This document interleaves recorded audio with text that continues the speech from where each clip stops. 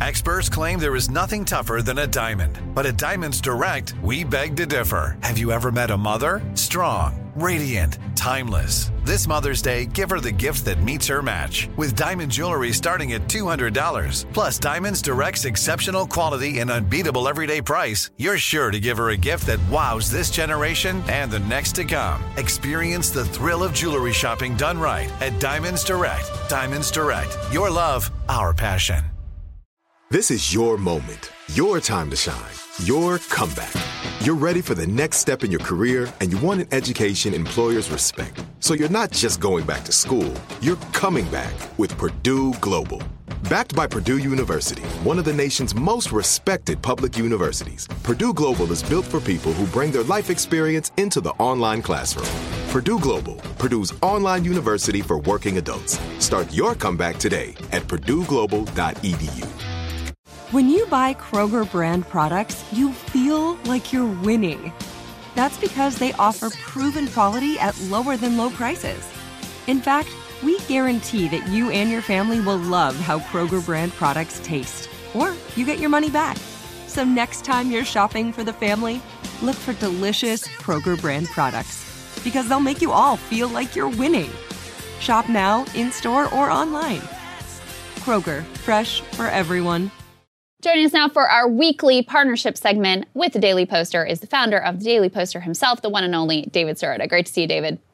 Good to see you. Thanks for having me. Mm-hmm. So we've been tracking on the show here damage from those deadly tornadoes, the fact that some of the worst damages were sustained at people's workplaces, a candle factory in Mayfield, Kentucky, where workers were not allowed to leave hours before when they wanted to, and also at an Amazon distribution center in Illinois, where we have looked at the final text of a driver there who wanted to leave. Amazon wouldn't let him go, and ultimately it cost him his life. Talk to us about what you uncovered here in terms of Amazon, lobbyists, and the rights that workers have in their workplaces.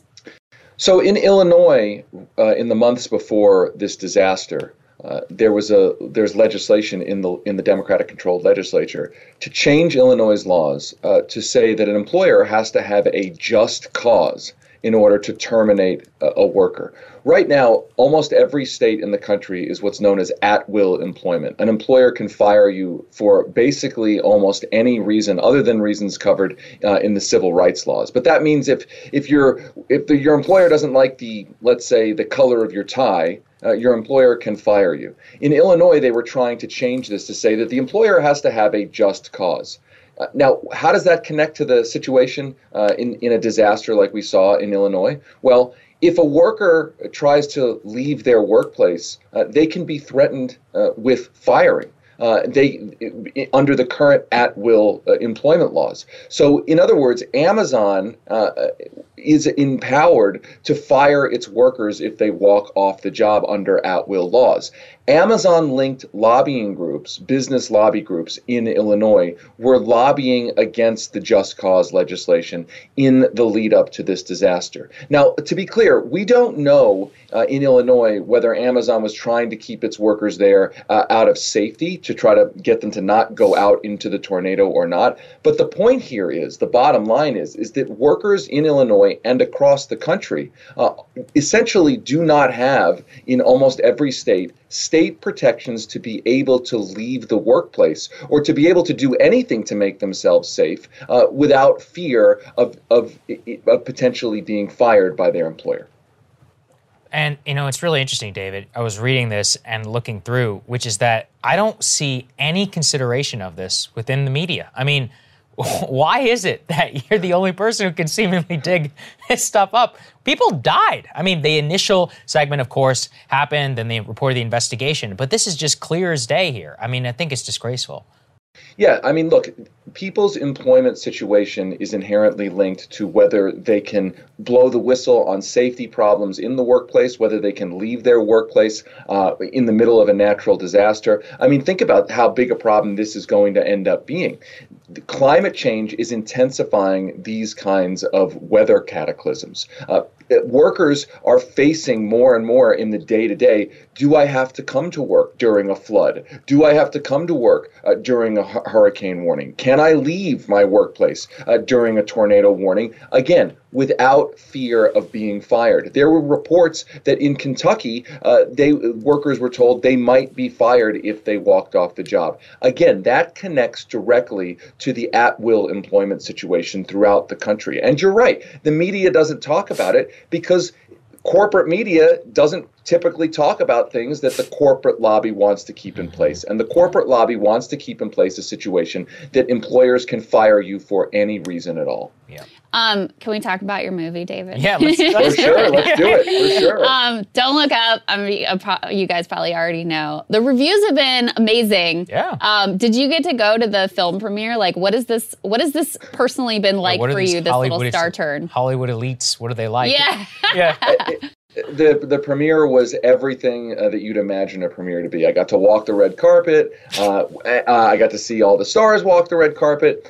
It was a classic, one of those big spectacles. But there's one thing I think that I took away. One of the things I took away that was really great about it was all of the stars and the filmmaker Adam McKay, and in my own interviews on the red carpet, we use the opportunity to talk about the climate crisis and to talk about an even deeper crisis as well. The crisis of our media, as Sagar just mentioned, our media not focusing on the real issues. And ultimately, without giving away anything about this movie, that's what this movie is about. It's about whether we as a society can take verifiable facts, have them be in a media discussion without them being frivolized, without them being suppressed, without them being turned into a partisan weapon. And the sad thing about our society right now is that almost every important fact is put into that media machine and then turned into either a partisan weapon, a culture war weapon, and not something that we are using to constructively build policies around. Yeah. Well, and what I loved about not all, but some of the coverage of the movie was it turned into, rather than like, oh, Adam McKay made this really important commentary on climate change and our inability as a society to like deal with any real threats that are facing us. And so their response to that was to dig into this like beef between Adam McKay and Will Ferrell, like just literally proving the point of the movie that all they care about are these like trivial personal feuds and reality TV type bullshit. Adam and I have been going back and forth on text for like the last 3 weeks. Every single thing like that, we keep saying we're living inside the movie. I feel like we're inside the actual movie, and it's actually horrifying. Yeah, that's amazing. Well, David, congratulations. Tell people when they can watch the movie, where, all of that.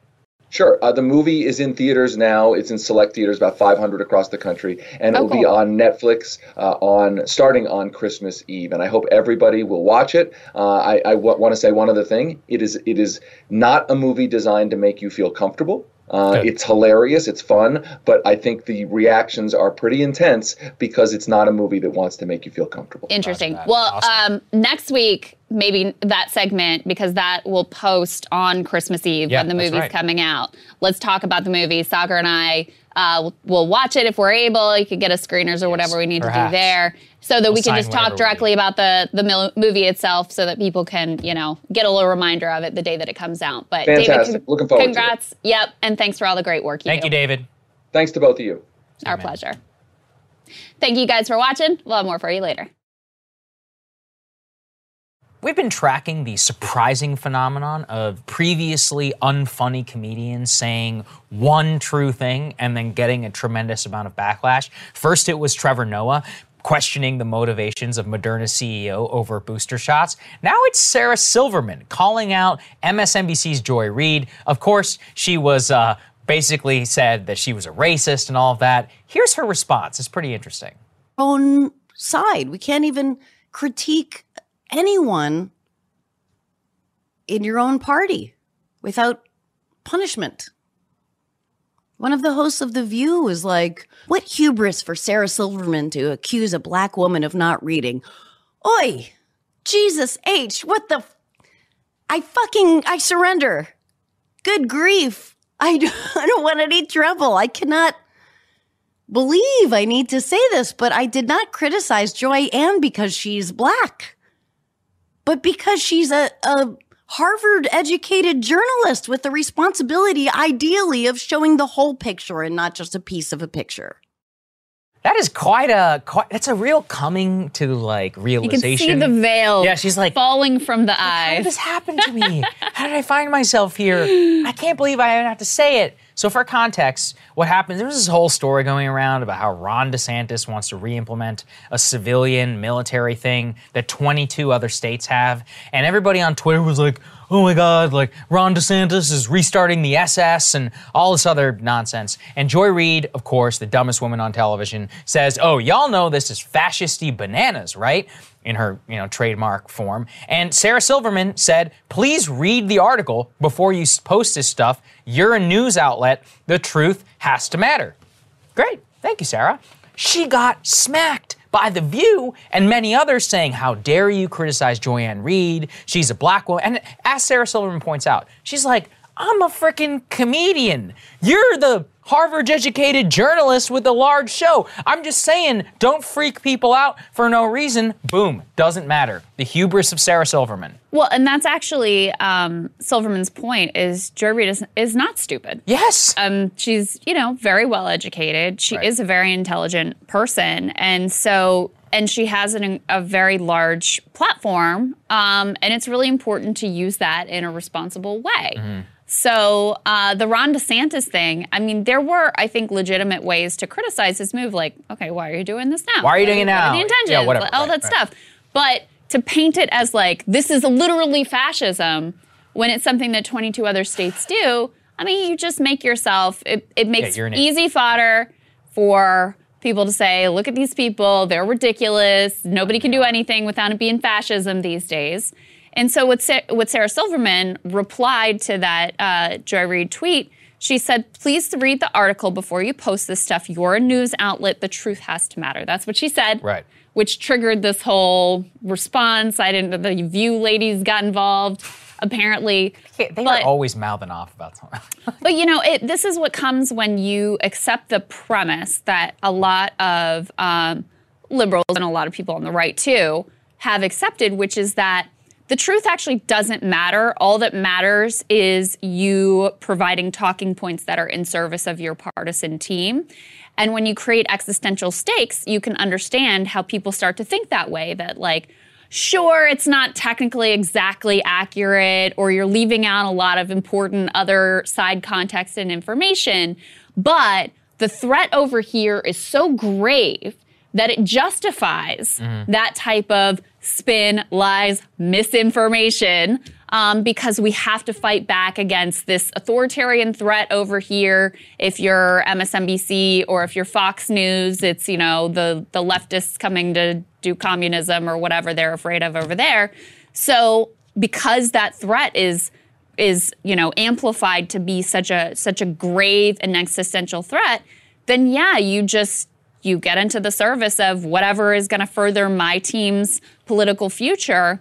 And, the truth be damned, that's not the most significant thing. The most significant thing is the political project of making sure my side wins. Of course, the end effect of that is no one trusts you. And so when you do have important information to convey, it's not going to happen. Any sort of trust is Why should I gone. believe you? People very clearly see through what you're doing as just like partisan hackery, and it doesn't even end up helping your people win when that was your goal to start with. And this is the thing. Sarah Silverman goes, where do I just get the plain old news? Well, Sarah, it hasn't been out there for a long time. We're out here. You're welcome anytime. And she also says, more than I like her and more than I don't like him, I care about what is true and how it is presented by news outlets. I just feel like the far right is nuts, and I worry that anything beyond what's absolutely true dilutes the power of what is true.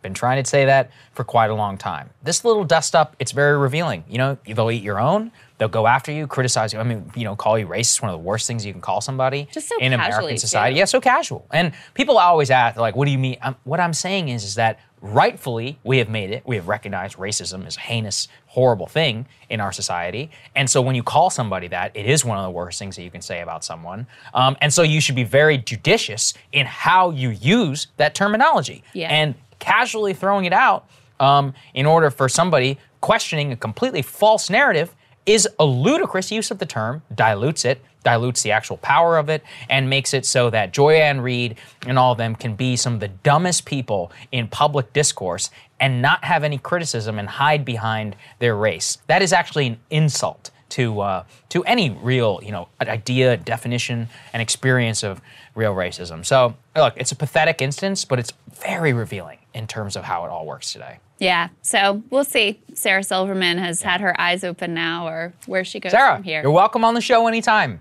All right, there we go. Yeah, we'd love to talk about it. Sure. All right, guys, thanks for watching. We'll have more for you later.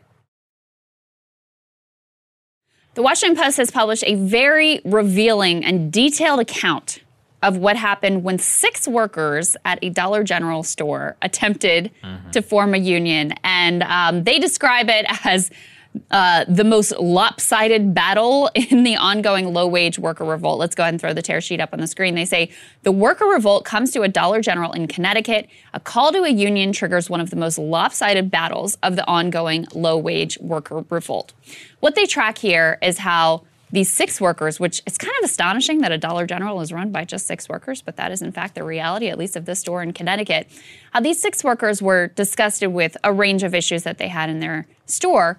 And mostly they just wanted to have more say and formalize channels where they could, issue complaints, where they could push back against some of the things that were happening.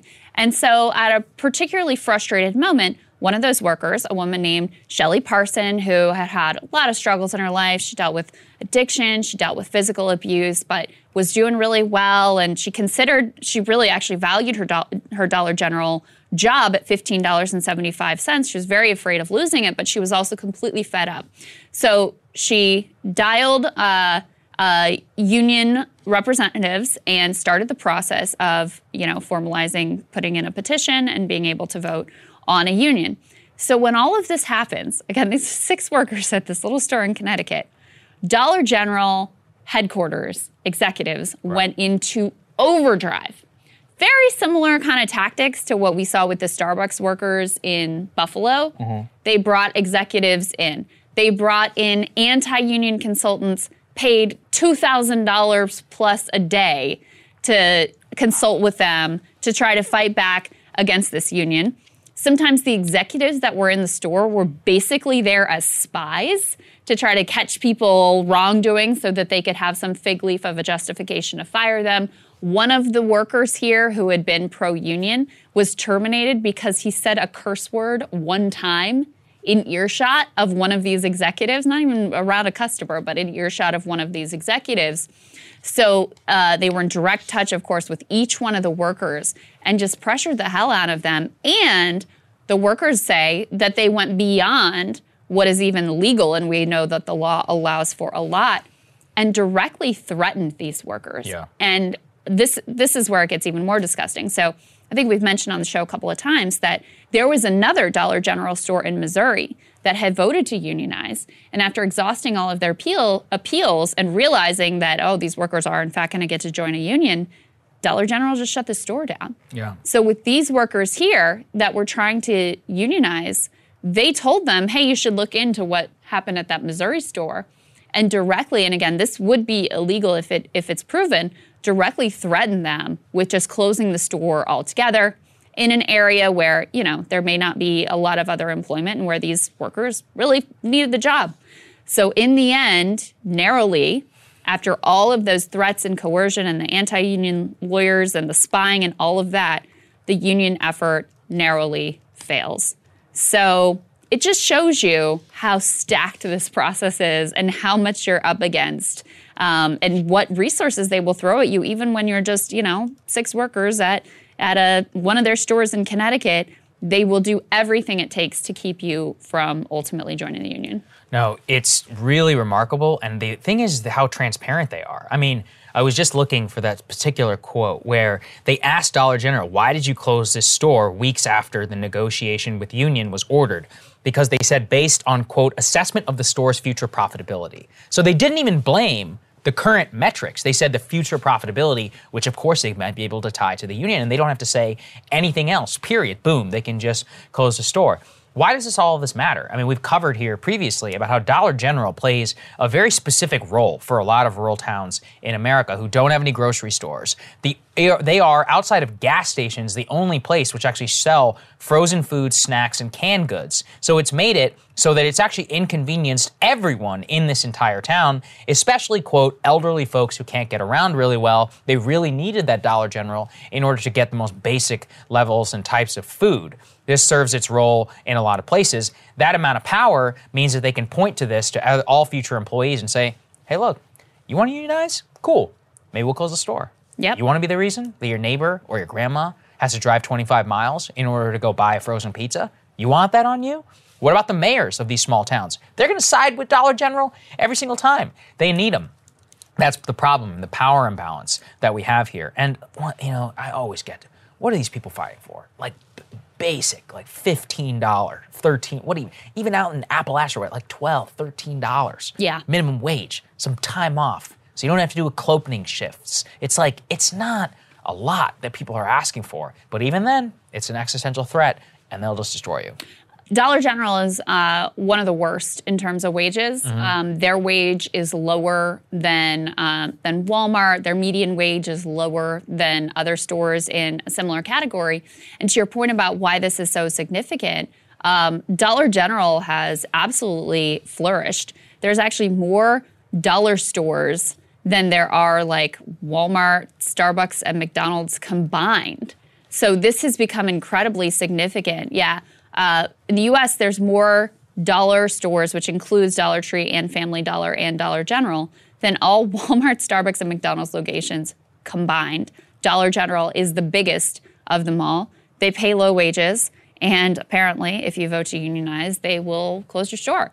And so what really was gross to me is not just the tactics, but the fact that their previous misdeeds of closing that store are then used to make as an example, to scare workers out of any of the other stores of doing the same thing.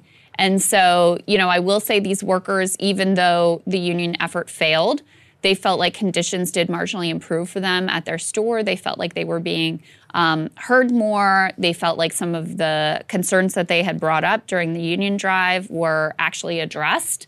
So that is a good thing. But the message that was sent here from that Missouri store and that, you know, was used, weaponized to prevent this shop from also unionizing is pretty chilling. So it's interesting when they're able to do a deep dive and just show you just how stacked the deck is and why it is so incredibly difficult and why ultimately, you know, union rates, even though union favorability is near historic highs, there's a lot of sentiment in favor of it. If you ask people, they're very supportive. But then you see such low union density rates. Well, that's why. It's because the laws and the playing field are so incredibly uneven. Absolutely right. All right, guys. Thanks so much for watching. We'll have more for you later. So a dystopian scene was played out at a recent hockey game in the state of South Dakota. So at halftime, teachers were brought out to scramble for $5,000 in cash, not even for themselves, but to be able to fund supplies for their classrooms. This is what that looked like.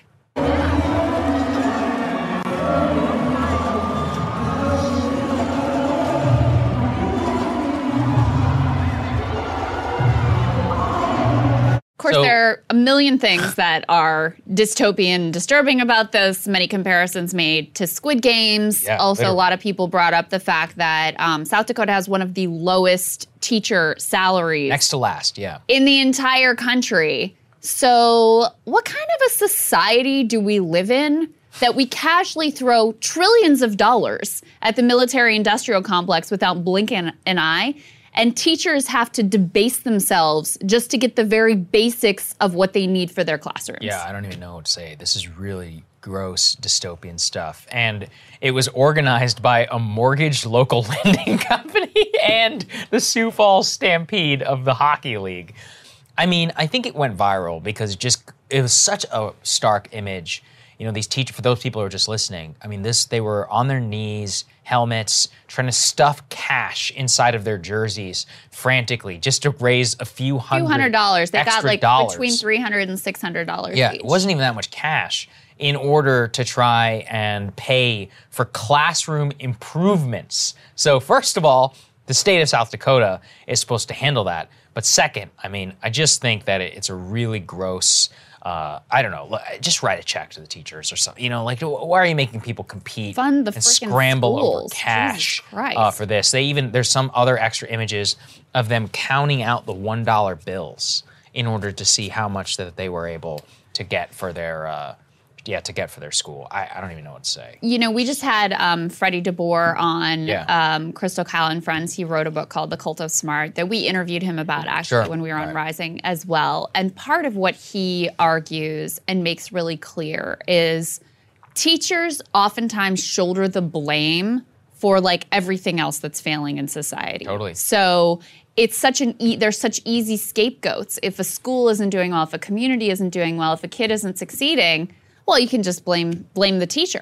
And of course, we've seen over years the way that education funding has been stripped and stripped and stripped, such that you had massive teacher strike wave that predominantly actually hit red states. It wasn't an accident because those are the states where the funding had been cut the most. So I think it went viral, to your point, because it is so emblematic of the sick priorities that we have as a country. Just like all these quote-unquote heartwarming stories of like, the kid who raises money for their classmates' cancer treatment or whatever. And it's like, Those are terrible. Why is this a thing? Why do you have to have a GoFundMe so that you can get basic medical care?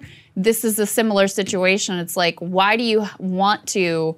Who would ever think it was a good idea to force teachers to have to scramble for cash on the ice as, an entire stadium or what do they call arena of spectators looks on? Very disturbing. Very disturbing statement on where we are. It's just one of those things where you just watch that and you're like, what the hell is happening here? I'm sure they were well-intentioned. I'm sure it was well-intentioned. That's the worst part. The fact that anyone would think this was like, a good idea or the way to go about things. And again, this wasn't even money like for themselves, for them to be able to just have basic supplies in their classrooms. Yeah, that's right. Unbelievable. All right, guys. Thanks for watching. We'll have more for you later. Live Nation presents Concert Week. Now through May 14th, get $25 tickets to over 5,000 shows. That's up to 75% off a summer full of your favorite artists like 21 Savage, Alanis Morissette, Cage the Elephant, Celeste Barber, Dierks Bentley, Fade, Hootie and the Blowfish, Janet Jackson, Kids Bop Kids, Meghan Trainor, Peso Pluma, Sarah McLachlan. Get tickets to more than 5,000 summer shows for just $25. Until now through May 14th. Visit LiveNation.com/Concert Week to learn more and plan your summer with Sean Paul, Sum 41, 30 Seconds to Mars, and Two Door Cinema Club. Are you looking for the perfect move-in ready home this spring season? Now's the time to buy at Fisher Homes. For a limited time only, enjoy below-market interest rates starting at 5.375% APR, 6.139% APR. With these exclusive lower rates, you can save hundreds on a move-in ready home and start enjoying the benefits of homeownership even faster. Schedule your personal tour with one of our new home specialists at FisherHomes.com and make this spring the season you find your perfect home sweet home. Financing provided by Victory Mortgage, LLC, NMLS 461249, Equal Housing Lender. Trinity School of Natural Health can help you be part of the fast-growing health and wellness industry. With an education that empowers communities, Trinity grads can change lives by applying natural health principles and techniques in holistic practices or stores selling nourishing health products. Offering 19 online programs that fit your busy schedule, you'll get training to help turn your passion into a career. Enroll today at trinityschool.org. That's trinityschool.org.